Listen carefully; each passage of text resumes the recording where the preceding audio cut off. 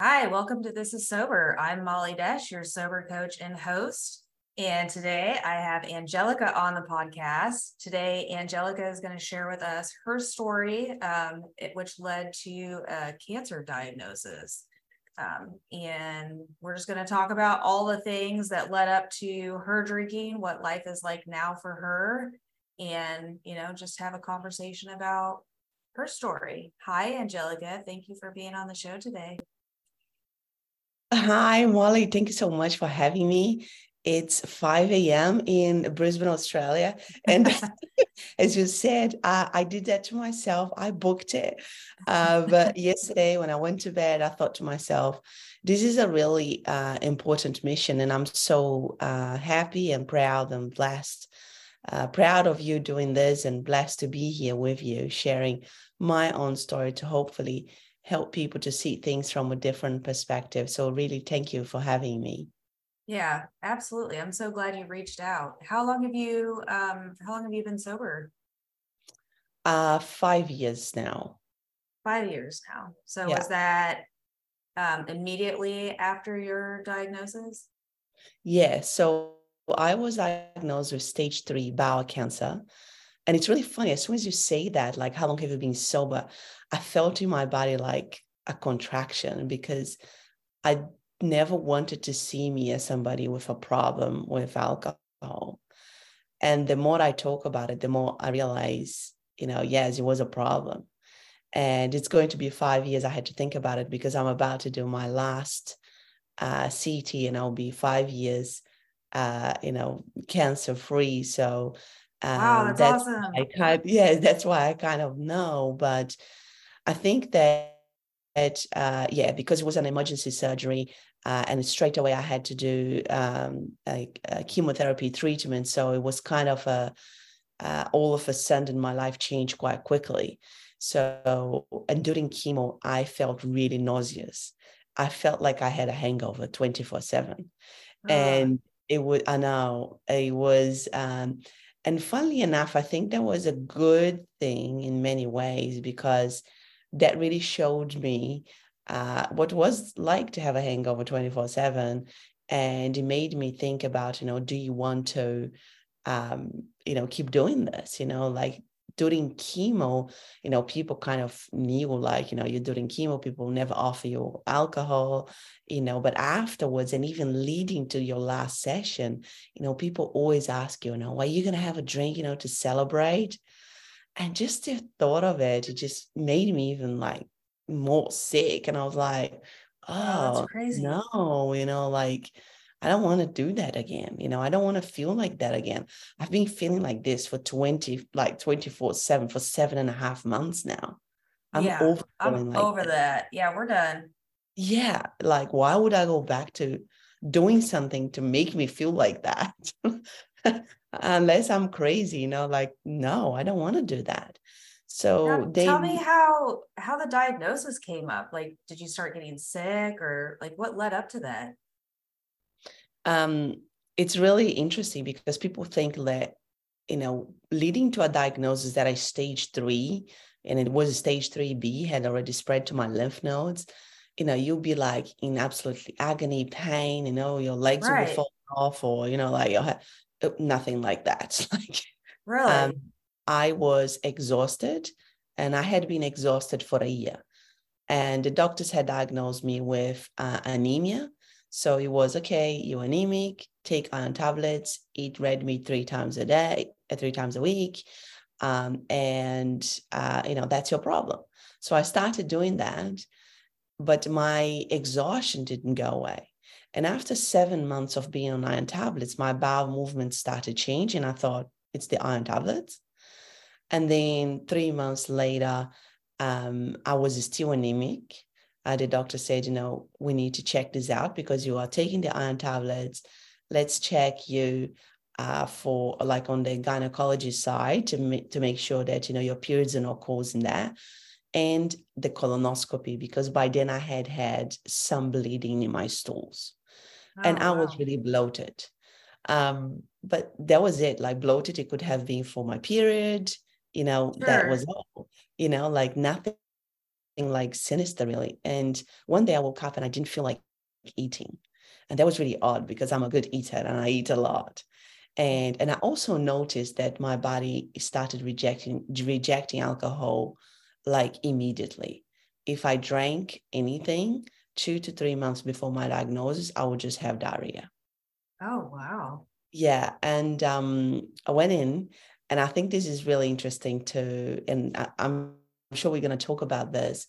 When I went into the emergency department, they asked me, "Do you drink?" And Yeah. I said, "Oh, I just drink." At the time, I was drinking maybe like 6 to 8 units a week. I wasn't drinking a lot. I had my kids, I was working, but I still drank like 2 units on a Thursday, Friday, Saturday, Sunday, in any other opportunity as well. Sure. That I would just binge drink.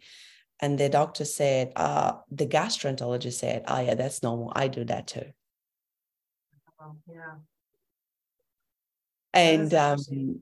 it's So of you're course, like, oh, it's totally normal. The doctor's yeah, doing it. yeah, That's cool. yeah. It's totally normal. The doctor was young, she looked healthy, looked healthy, you Right. don't know, do you? Right. I looked healthy, they could Yeah. not believe it. I looked healthy. They did not want to put me through the CT scans because my bloods didn't show any problems. I looked healthy. I was young, no family history. And it wasn't until they put me through the CT scans after going through the emergency department and not stopping feeling nauseous that they said, "Well, your bowel is, you've got one side full of poo backed up and the other side, your bowel has gone inside itself."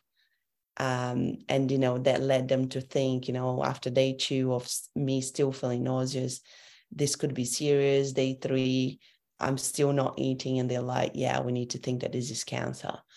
And they were very concerned about going in because I had all this poo backed up on one side. If that went everywhere, I could have died.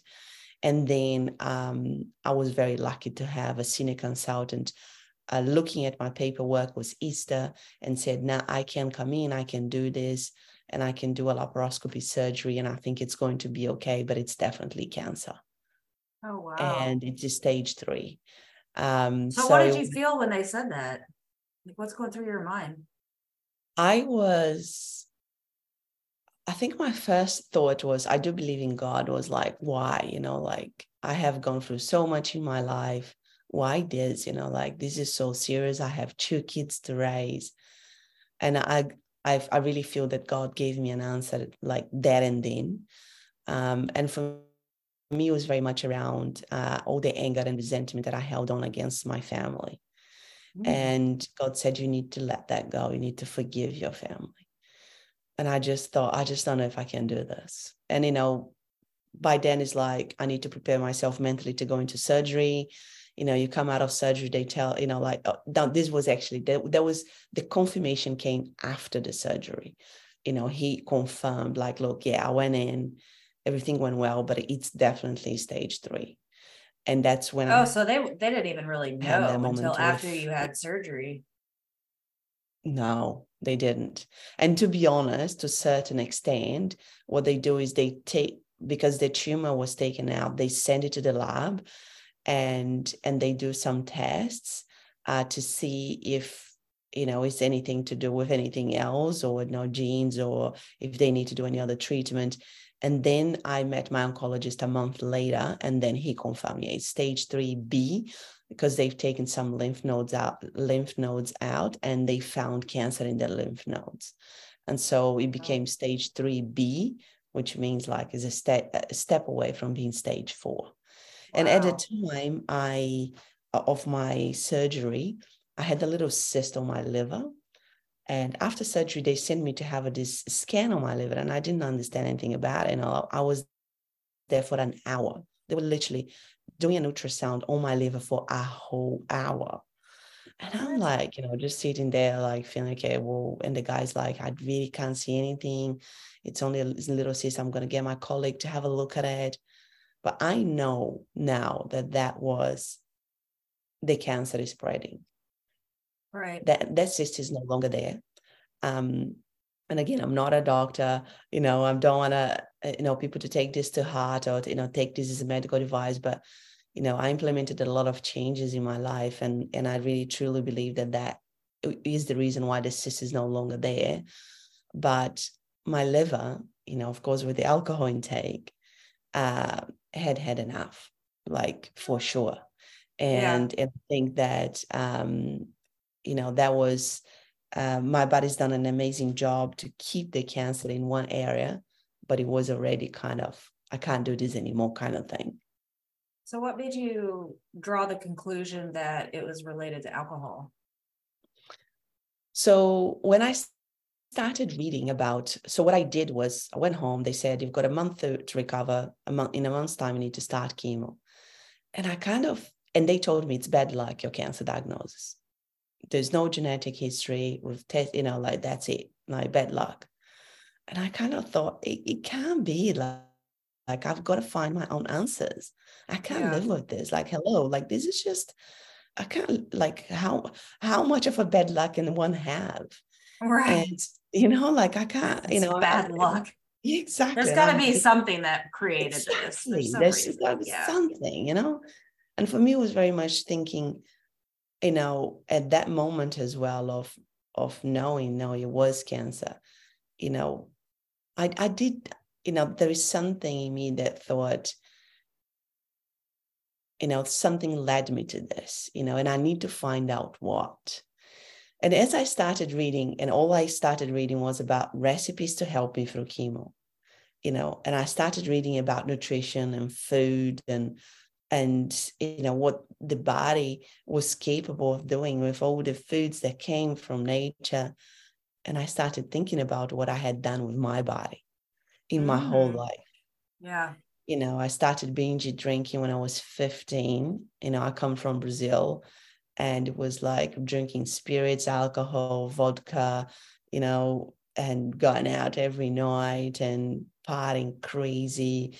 Then I moved to Europe, and the drinking never stopped, and the binge drinking never stopped. And I think that, when I look back, it was so excessive. It was, but what it, and we talked a little bit before we will press recording here, like what it is excessive these days. Right. Yeah. What does that even mean? What's excessive to you? It may be not excessive to me. Yeah. And also I really believe that, so there was this moment I was in hospital after my surgery, right? So it was like very beginning of my journey, trying to get my head around that there was this very quirky nurse looking after me. And, and I really believe life drops as little signs, right? Like Oh, little yeah, for sure. gold nuggets, and it's up Yeah. to us to take it or leave it. And I said to him, it was a Friday night, and I said, I bet you much rather be going out with your friends and drinking, like rather than here looking after me. And he said, I don't drink. And I was like, what? Like, how? And he was about like 30s, right? I was 38. Yeah. And he was probably even younger, to be honest. He was like late 20s. And I said, how come? Like, you don't drink? And he's like, nah, I don't. He said, did you know that it takes 3 hours for the liver to filter 1 unit of alcohol? And I was like, oh. And, the penny dropped big time in that moment. And I was like, wow. I've been drinking like nonstop. I've never given my liver You haven't given it a break. any time to breathe. And, those binge drinking nights when you drink like 10, 15 drinks, how many days, Right. that's insane, right? And you just do that over and over again. Yeah. Yeah. So for me, it was very much, I think that was the beginning of a wake-up call to go, wait a second, do I want to keep doing this with my body? So let me ask, so you were in the hospital. This was right after your surgery. You hadn't Yeah. had anything to drink since then, or had you? So I was probably 4 days without eating anything. And then they did the surgery on the fourth day. And it was a very complicated surgery. So I came out and I started eating very slowly. Yeah. Yeah, very, very slowly. So that was when this person was looking after me. And he's like, I don't drink. And this is like your kind of like your first thought of, oh, well, Exactly. My oh, first thought around alcohol in particularly, like going, gotcha. wow, like, this person obviously has been a lot smarter about his body and his life than me, because I have been drinking like crazy for a long time without even thinking Yeah. twice about what was doing in my body. And for me, of course, I'm 43 now. I was 38 years old when I was diagnosed. I've got two kids. They're young. They're now 11 and 9. They were 6 and 4 at the time. I needed to make some really good, like important decisions in my life around how I was going to live for as long as I could. Yeah. Mortality hit me hard. And I think that when you were just, living life like, oh yeah, it's going to be fine, like I'm just going to be patching up my stress and my, emotional resentment and wounds, and by drinking or doing whatever, and everything is still working, you don't think about it, right? Because you're not Right. forced to think about it. You But I just take was it for forced. granted. Yes, you take for granted. But for me, it was I felt like I was forced to think about it. And I'm not saying that everybody who is diagnosed with cancer um, thinks about it, because sometimes they don't either. And I'm not saying that is right or wrong, but for me, it was very important to think about how I was going to live the rest of my life. And I Yeah. needed to make some important decisions on how I was going to, make it last for as long as I could. And also for me, it was very important to create health again, right? Like I was in a place where I was dependent on doctors for 7.5 months. I had bloods taken out of me like every 2 weeks. I had to go to the hospital every week. I would stay there for endless hours receiving my chemo, would come home, with like a chemo pump. I was in the hospital, like in the emergency hospital during the chemo treatment, because things would go wrong. I almost died during chemo. I mean, there was so much into it that I Oh, thought, do wow. I ever want to be in this situation again? And I'm not saying that I won't, but I started thinking that I would rather choose to do things every single day to help me to not get into the situation again, instead of living like I was living, which is hoping for the best. Right. And your kids too. Like what kind of Exactly. role did they play? What were they doing Exactly. when you were in chemo? Like tell me So my about kids, that. it was tough. We talked to them and we were as honest as we could with them. I didn't want to say the word cancer because I didn't want them to go to school and somebody said, oh yeah, my grandmother had cancer and she died. Yeah. But we had books from the hospital explaining about like the chemo shock and, like things like in children's kind of way to Sure. explain to them what was going on. And we said it was very serious and mommy was going to be tired, but we were doing everything we could for mommy to get better and all of that. So it was tough for them. For my daughter, she was only 4 at the time. For her, she came out thinking, what's going to happen if my mom and dad die? Where will Oh my my brother God. go? Things like that it did impact them. And of course, as a result of my changes, I changed it all their lives as well, like around food, around everything. And I wanted to lead by example as well. And it's Right. really interesting, like when we talk about alcohol, we went to a party the other day and they were celebrating and everybody, had a glass of champagne because it was a wedding. And my a son said, Mommy, you can have one glass. And I said to him, I know I can, but Mommy chooses not to. Because remember, what Mommy had was really serious. And I'm not saying that, people can't have it, but what I'm Yeah. saying is Mommy's choosing not to. And it's kind of really explaining to them, this is the truth. Like, I can't joke around anymore about my health. And for people listening to this that perhaps they have had cancer or they know somebody who has had, I'm not saying that my decision is the right decision. My decision is the right decision for me. Those are decisions that I made because I wanted to create a different life for myself. And drinking was something that it didn't serve me. It didn't add anything to my life. If anything, it only took it away. And I Well, it's didn't want to do that interesting. anymore.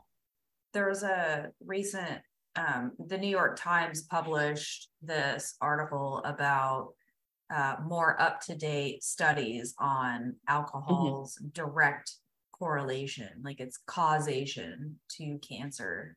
It's linked to 7 different types of cancers.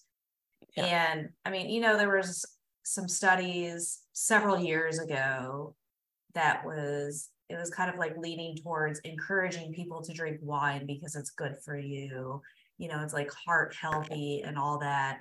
And so finally, the World Health Organization, the CDC, like all of these major like health organizations are saying 0 amount of alcohol is healthy for you.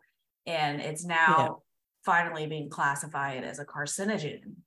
It's up there with, well, tobacco is one, but of course.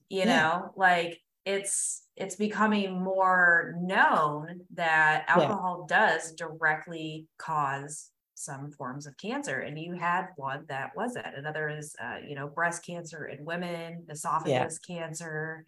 I mean, there's a lot of them out there. So I feel like bringing awareness to that, people are like, oh, well, I'm not going to smoke because it can cause cancer. Well, alcohol can cause cancer too. Yeah. And I think that what happens in our society is we wait to be told, like, oh yeah, cigarettes cause cancer.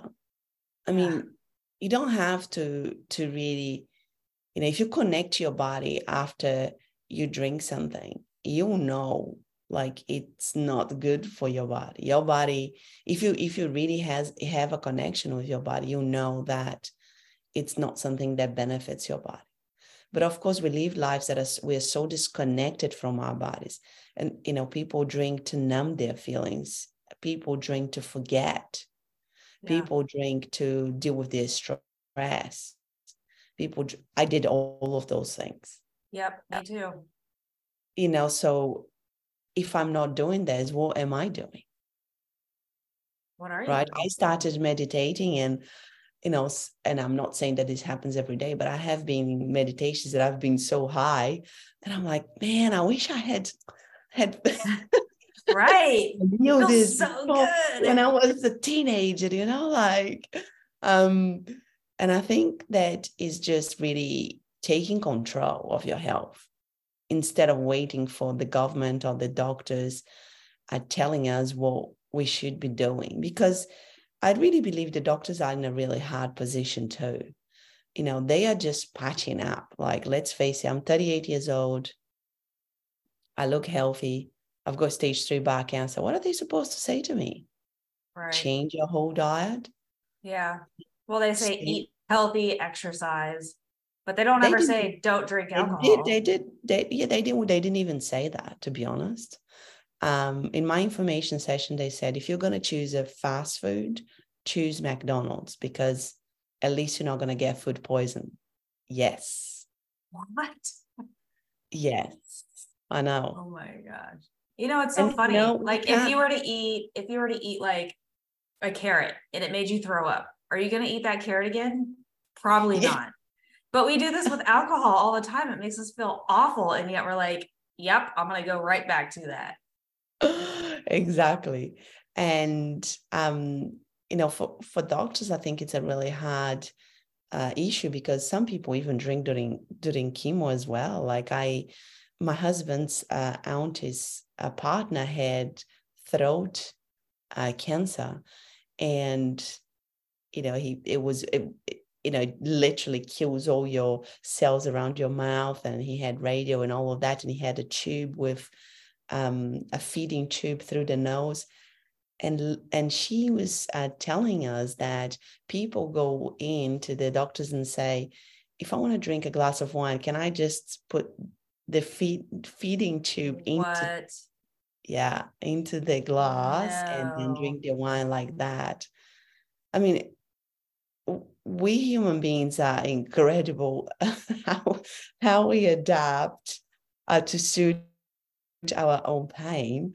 And that's what some people do, you know. So I think for me, it's very important to empower people to take charge of what's going on in their particular situation, as opposed to waiting for somebody else to tell them what they should be doing.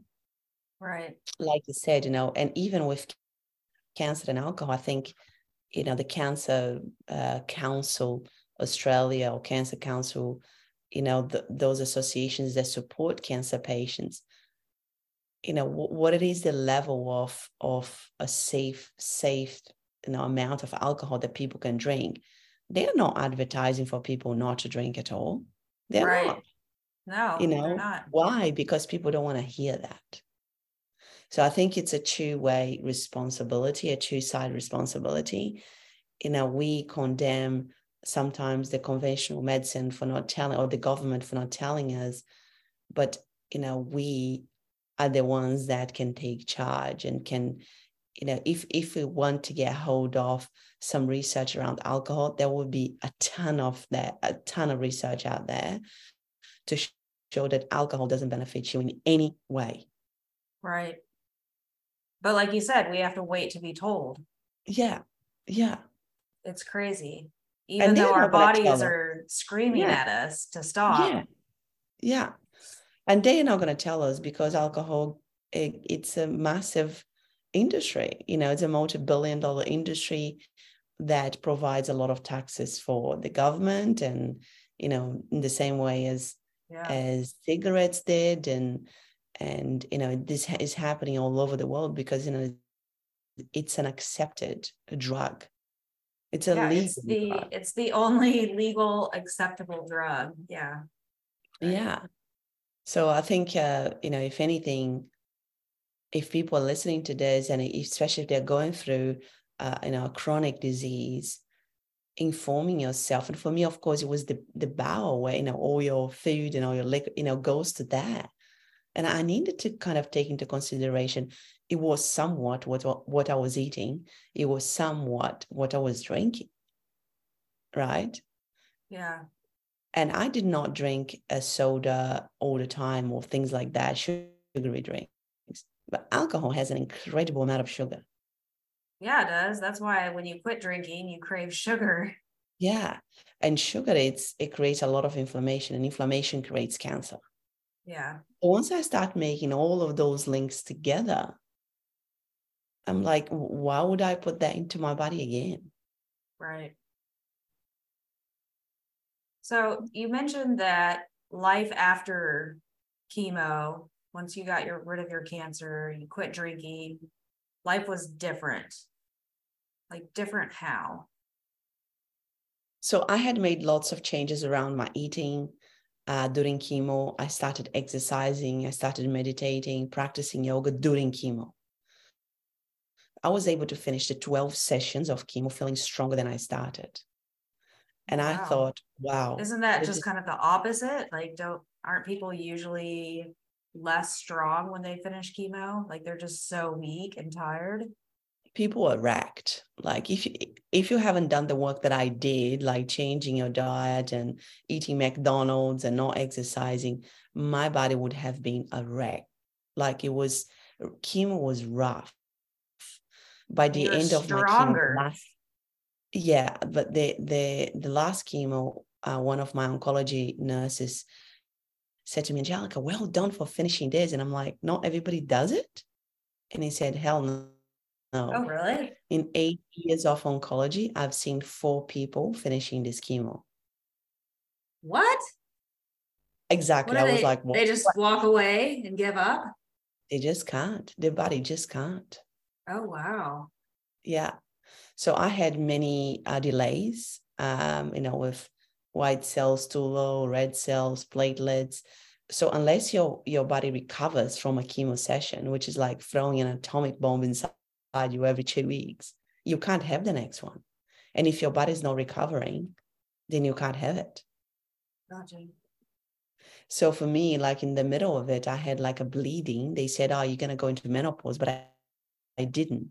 And I had this bleeding that it was so intense that I was bleeding to death and they did not know how to stop it. No explanation whatsoever. We don't know why is this happening with you. Your body's so dysregulated during chemo, it's hard to know what's actually happening. Wow. It's really, really difficult. So a lot of people can't keep doing it. Yeah, I didn't realize that. Yeah. So, and sometimes people, that can lead to people's death because chemo is really, really rough. And for me, at the end, I was like, my God, my body's so resilient. I was Yeah, in awe. you're doing the exercise, you're eating right, you're doing some yoga, you're feeling great. Yeah. And I was in awe by what my body did for me.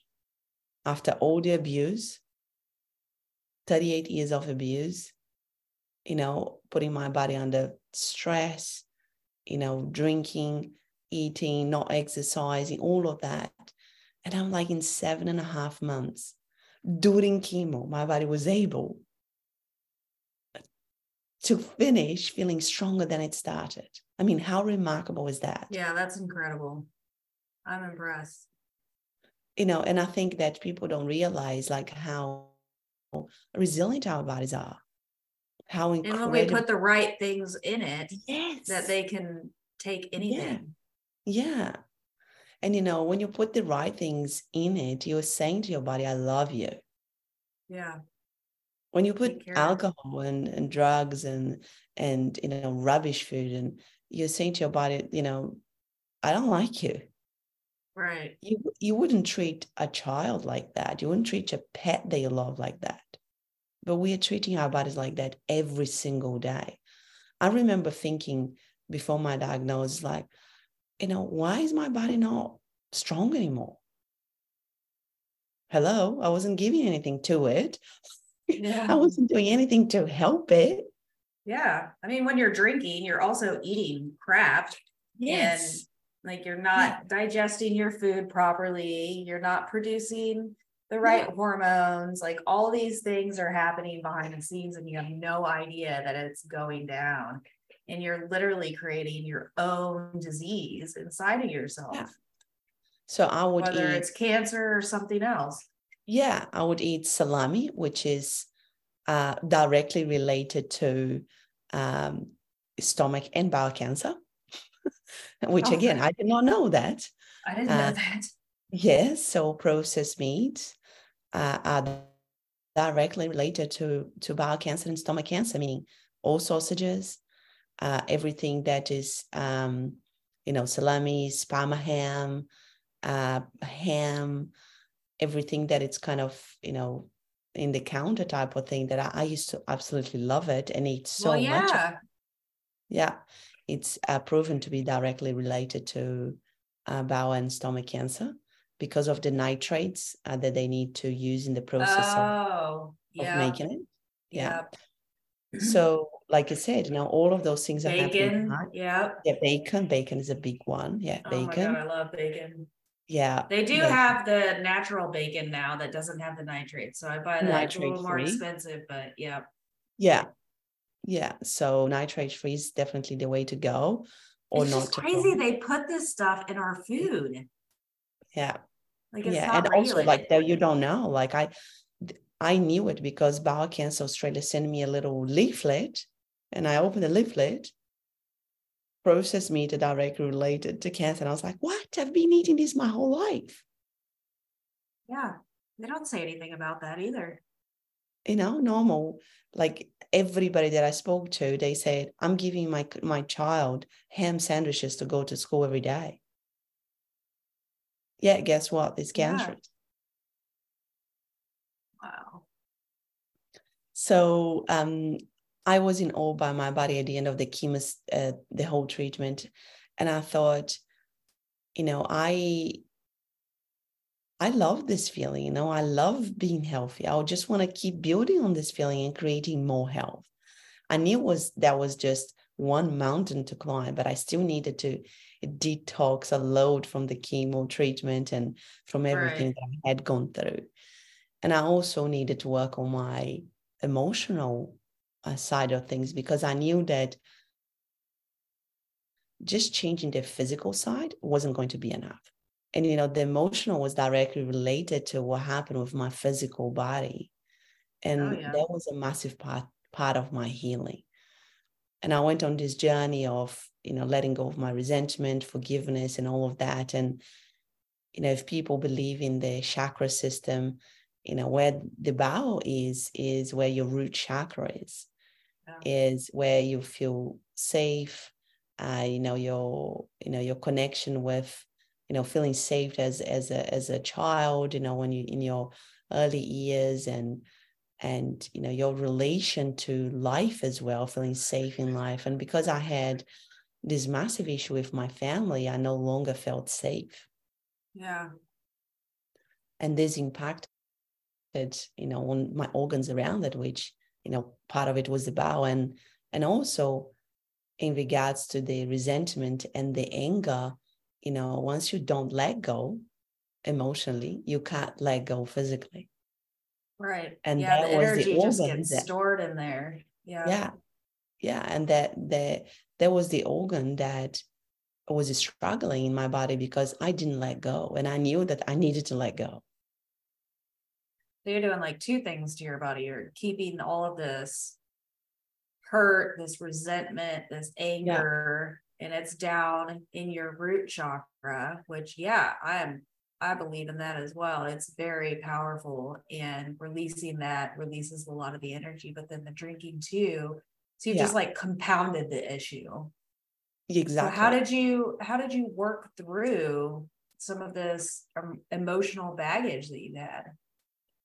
So that was definitely a process. After I had conquered all the, nutrition stuff, and, I read a ton of books during chemo, I started reading about emotional healing and researching how can I forgive and how can I let this go and what do I need to do. And I think it's really important for anybody that is listening. I really think that, and I know that forgiveness is not an easy thing. People might be Yeah. listening to this and thinking, yeah, Angelica, but you don't know what I have gone through. I, and I value that and I acknowledge that. But what I realize is that for me, it was a matter of death or life. If I didn't let that go, the cancer was going to come back. Cancer recurrence is a big thing. And I Yeah. needed to let that go. And I knew that was going to be a process. And because I believe in God, I started asking God, like, please help me. I don't even know where to start. I don't know if I can do this. Maybe I can't. And really, I spent a lot of time thinking like that. And until one day I decided I need to let this go because I want to live. I want to live for my kids. I want to live for me. I want to experience more of life. And I think one thing started coming up in front of me, like one step, I think once you start opening yourself to really healing yourself, truly, the answers start coming when you're ready to receive them. But it Right. is a process. I'm not going to sit here and say it's easy. It was a 5 minutes process and, it was all happy. It wasn't like that, especially when it comes to family. There was a lot of hurt, there was a lot of resentment, but I realized that I needed to change me. I needed to change the relationship I had with this hurt, with these wounds, the anger, the everything. And I also wanted to talk about that the alcohol made me numb all of that. But Right. I was so angry inside. And the anger started spilling out of me. And I had to recognize that after my diagnosis, because I needed to work through that, because before I had become, an angry mother, impatient with my kids, shouty. I never hit my kids, but that's enough to me Right. thinking, I don't Yeah. want to do this. Right. Being, grumpy with my husband, who is a loving man and who is an incredible husband. And all of that, I needed to be real and honest with myself and think, do I want to keep being that person? And good food and nutrition, the yoga, the meditation helps you somewhat with that, because I believe that, if you're eating good food, your mental state is stronger, it strengthens you. If you're exercising, of course there is a flow effect, but you Yeah, you also got to need start somewhere. It's almost like it kind of like loosens things up a little bit, and then you can start, kind of digging your way out a little faster and a little faster. Yeah, and exactly. And the physical bit, and you probably experience that with your clients, is the easiest bit. Like the hardest, it is the emotional side, right? It is oh the my hard. God, yes. Yeah.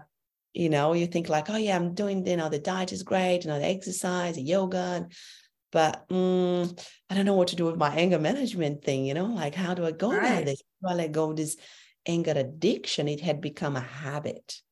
Yeah, totally. And then you can even tend to find something else to cover that up. So it may not be the alcohol anymore, but it could be something else. It could be sleeping, or it could be social media, or working, or whatever. So it doesn't matter what you use. If it's alcohol or not, it's still there. You've got to work through it. Yeah. And I think for me now, a lot of people see probably me from the outside.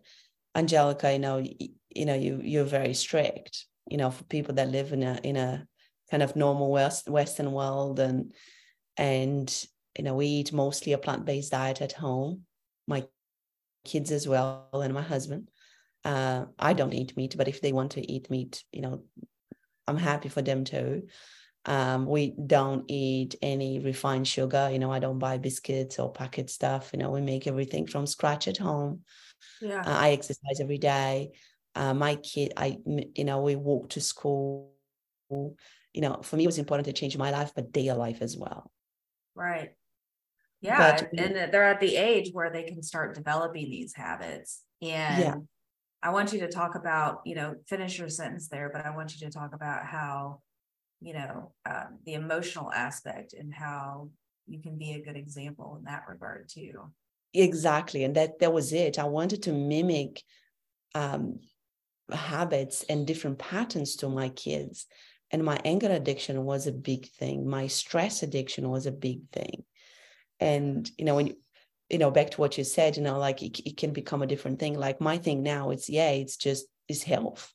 I'm addicted to being healthy, like addicted to my exercise routine. I'm addicted to my yoga. And look, I don't want to say this as in, I'm better than anybody else. This is how I found in my journey to kind of change my shift and focus of energy. Yeah.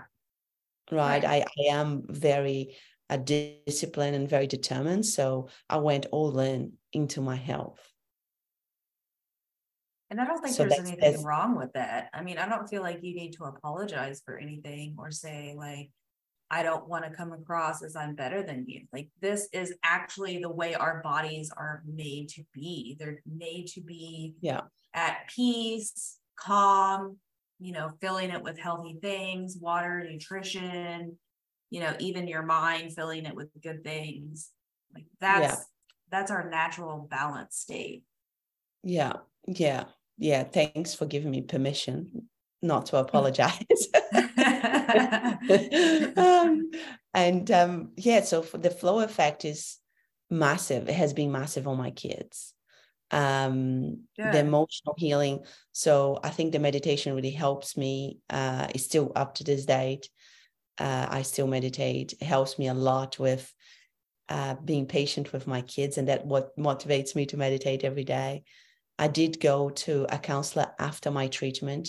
It was a very difficult period. After the cancer treatment, the doctors tell you, okay, here we go back to normal life. It's a very difficult period for you to get your head around, like, how do I live this life again? Right. Yeah. Because, cancer does become part of who you are in a way, like is a massive part of your story, and you need to reconcile that with normal life again. And my psychologist helped me massively with that process of forgiveness. Again, like I got there and I said, I think, a lot of people that I help, my clients, they tell me I go to the psychologist, but, it's not helping. I said, okay, but what are you saying to your psychologist? We just talk about this and that. I was like, well, that's what the problem is. You need to go there with an objective. I went there and I said, I've had cancer. Physically, I feel great, but emotionally, I need you to help me to forgive my family. That's it. Yeah. Yeah. Target, get to the point. This is my objective. I need you to help me to let this go.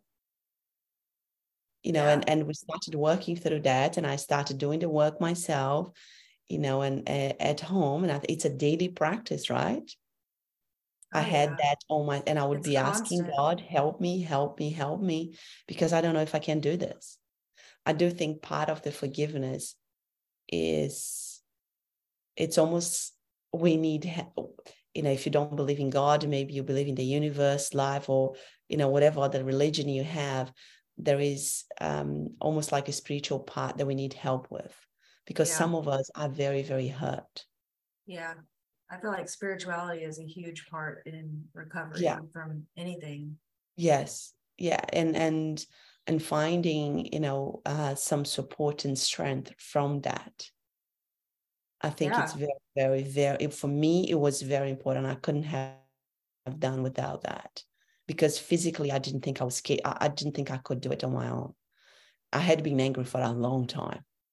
Yeah. When you know that there's something that's got your back, whether it's God, the universe, or whatever, you can push through things that you never imagined you could before. Yeah. Yeah.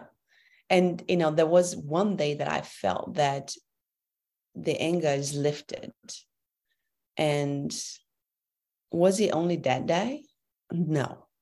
It was all the work that I had done for the last year and a half. And I think it's really important for people to think that it's not about, how long did it take you? And, like exactly what did, it is about, it's a process. Every day that you do a meditation practice, you are helping to release some of your stress, some of your anger. Every day that you practice yoga, I do believe that yoga was a very important practice as well for me, because I had so much trapped energy in my body, and I don't think any exercise helps with that in yoga, because of the breathing and the poses that you are doing.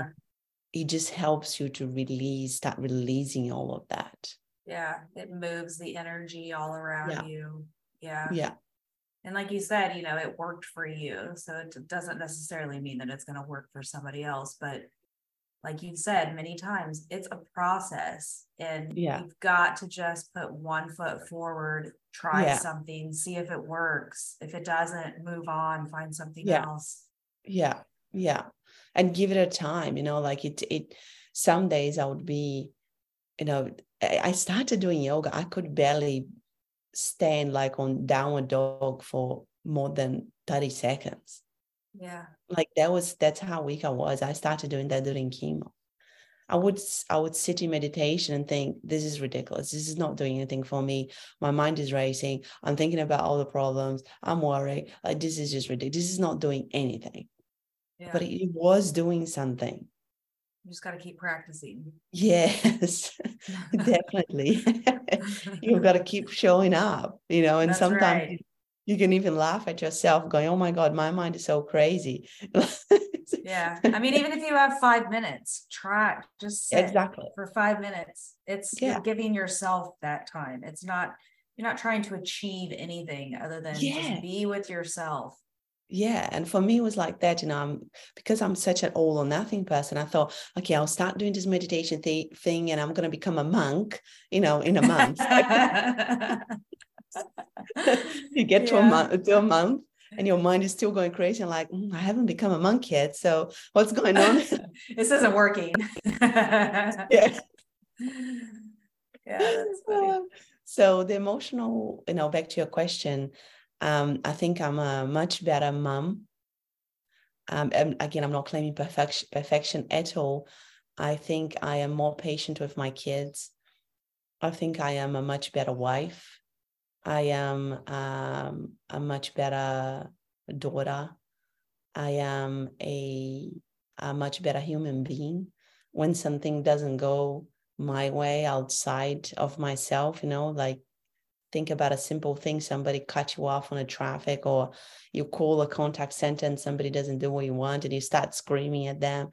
All of those behaviors that I had before, now Right. they are no longer in my life. I just see the world with a different perspective, and I don't need to drink for it. I don't need to finish my day with a drink. I don't need to think about, I just want to have, I can't wait for 4 o'clock because I want to have a drink today. I know. Everybody's waiting for that, huh? Yeah. It's like it's their reward for just getting Exactly. through the day. Yeah. We all just got through the day. You don't need that. Exactly. Yeah. Just like I can't wait, to put the kids to bed so I can have a drink. So you're just missing out on the whole thing, on the whole experience. And you're just, being impatient with them because you just want to get them to bed so you can have a drink. Right. Yeah. I remember speeding through my youngest son. My husband would read him a book and then I would go in there, and we always had song time. So I would sing him songs, and I remember like, oh, we're just going to do one song tonight because, I wanted to get back to my drink. Yeah. Yeah. Yeah. And I think a lot of people will be in that situation. A lot of women, a lot of moms, I think a lot of younger people are finding out and discovering that it is a problem. And I think it's important what you said, I think it's just putting one foot in front of the other. And once you acknowledge that, it's just not, I think even labeling can be so heavy sometimes. Yeah. Sometimes it could work for some people, but sometimes it couldn't. Again, I have worked with clients that have been to AA meetings, and, they said, that did nothing for me. Right. But, I'm not saying that it doesn't. I think it's important to find what works for you. Exactly. But the first step is always acknowledging that habit is no longer serving you. Right. Yeah. And then taking some action and finding out what you can do instead is so important. Yeah. Yeah. Just getting curious. So what do? You say you worked with some clients? Yeah. So since the cancer, I went back to my old role, which was in recruitment, and I couldn't find myself in that anymore. I was still helping people to find jobs, and I kept feeling that I needed to share my story and help people to do what I had done, which is changing their habits, physical, mental, and emotional. And I left my corporate role. I became a yoga teacher. I studied a Bachelor of Holistic Health Science. And in the meantime, I started helping people. And now what I do is I help people to change their physical, mental, and emotional habits in a practical way, just the way that I did it for myself. Really, it's a personalized plan for each person. I think it's important not to treat each individual as everybody, needs to do a particular thing. I think it's important to find what works for each person. It's a kind of a personalized approach to health. But the people that are drawn to my message are people that have got already something physically not going right with them, not necessarily cancer, but something either a diagnosis or sometimes even just exhaustion, and they just want to get out of that rut.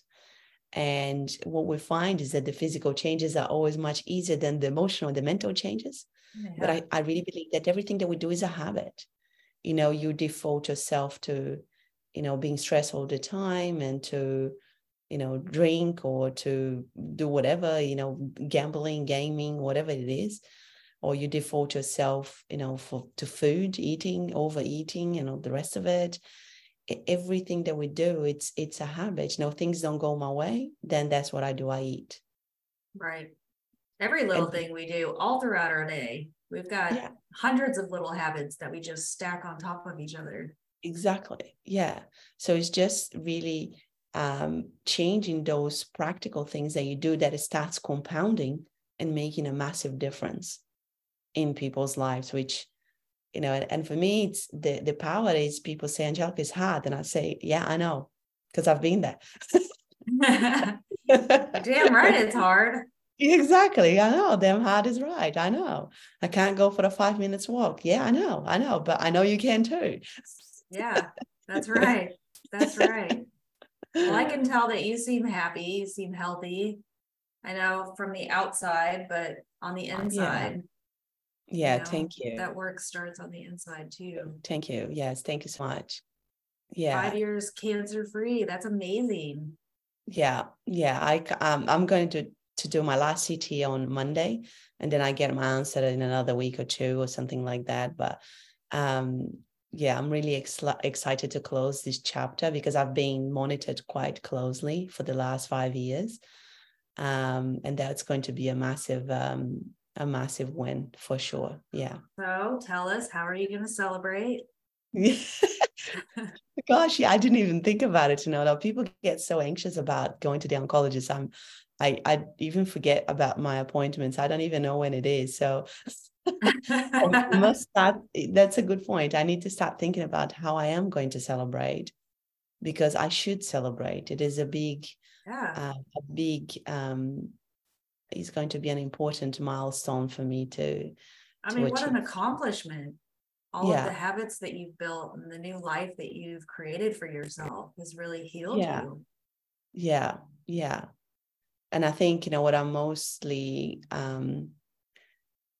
proud of as well is to have passed that on to so many other people, and I'm talking about my family, friends, and also my clients, and even people that have listened to my message, because I really think that we empower ourselves so much when we hear from other people going through it, right? Right.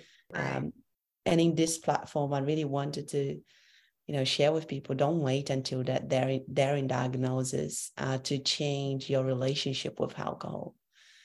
I wasn't an alcoholic, I wasn't like somebody who anybody would have been, have labeled as somebody with a problem with alcohol. But I knew deep down that my relationship with alcohol was dysfunctional. It was very dysfunctional. And I couldn't wait any longer for somebody else outside of me to tell me, oh, by the way, you need to stop drinking. Right. I needed to change that, and I did. So don't wait. I'm so glad you did. Yeah. Yes. Don't wait. Don't wait. Don't wait. Yeah. Like you said, it could lead to so many other diseases. Cancer is just one of them. Because when you do have that diagnosis, the hole that you are in is a much harder climb. It's a much, much harder climb. Wow. Thank you so much for sharing your story with everybody. It was so great to have you on here. Thank you so much, Molly. And keep sharing all of these stories with everybody. I think it's such an important subject. When I saw your podcast, I was so, I thought, oh my God, this resonated with me so much. I really want to be part of this. It touches me deeply. And I think that more people need to hear that.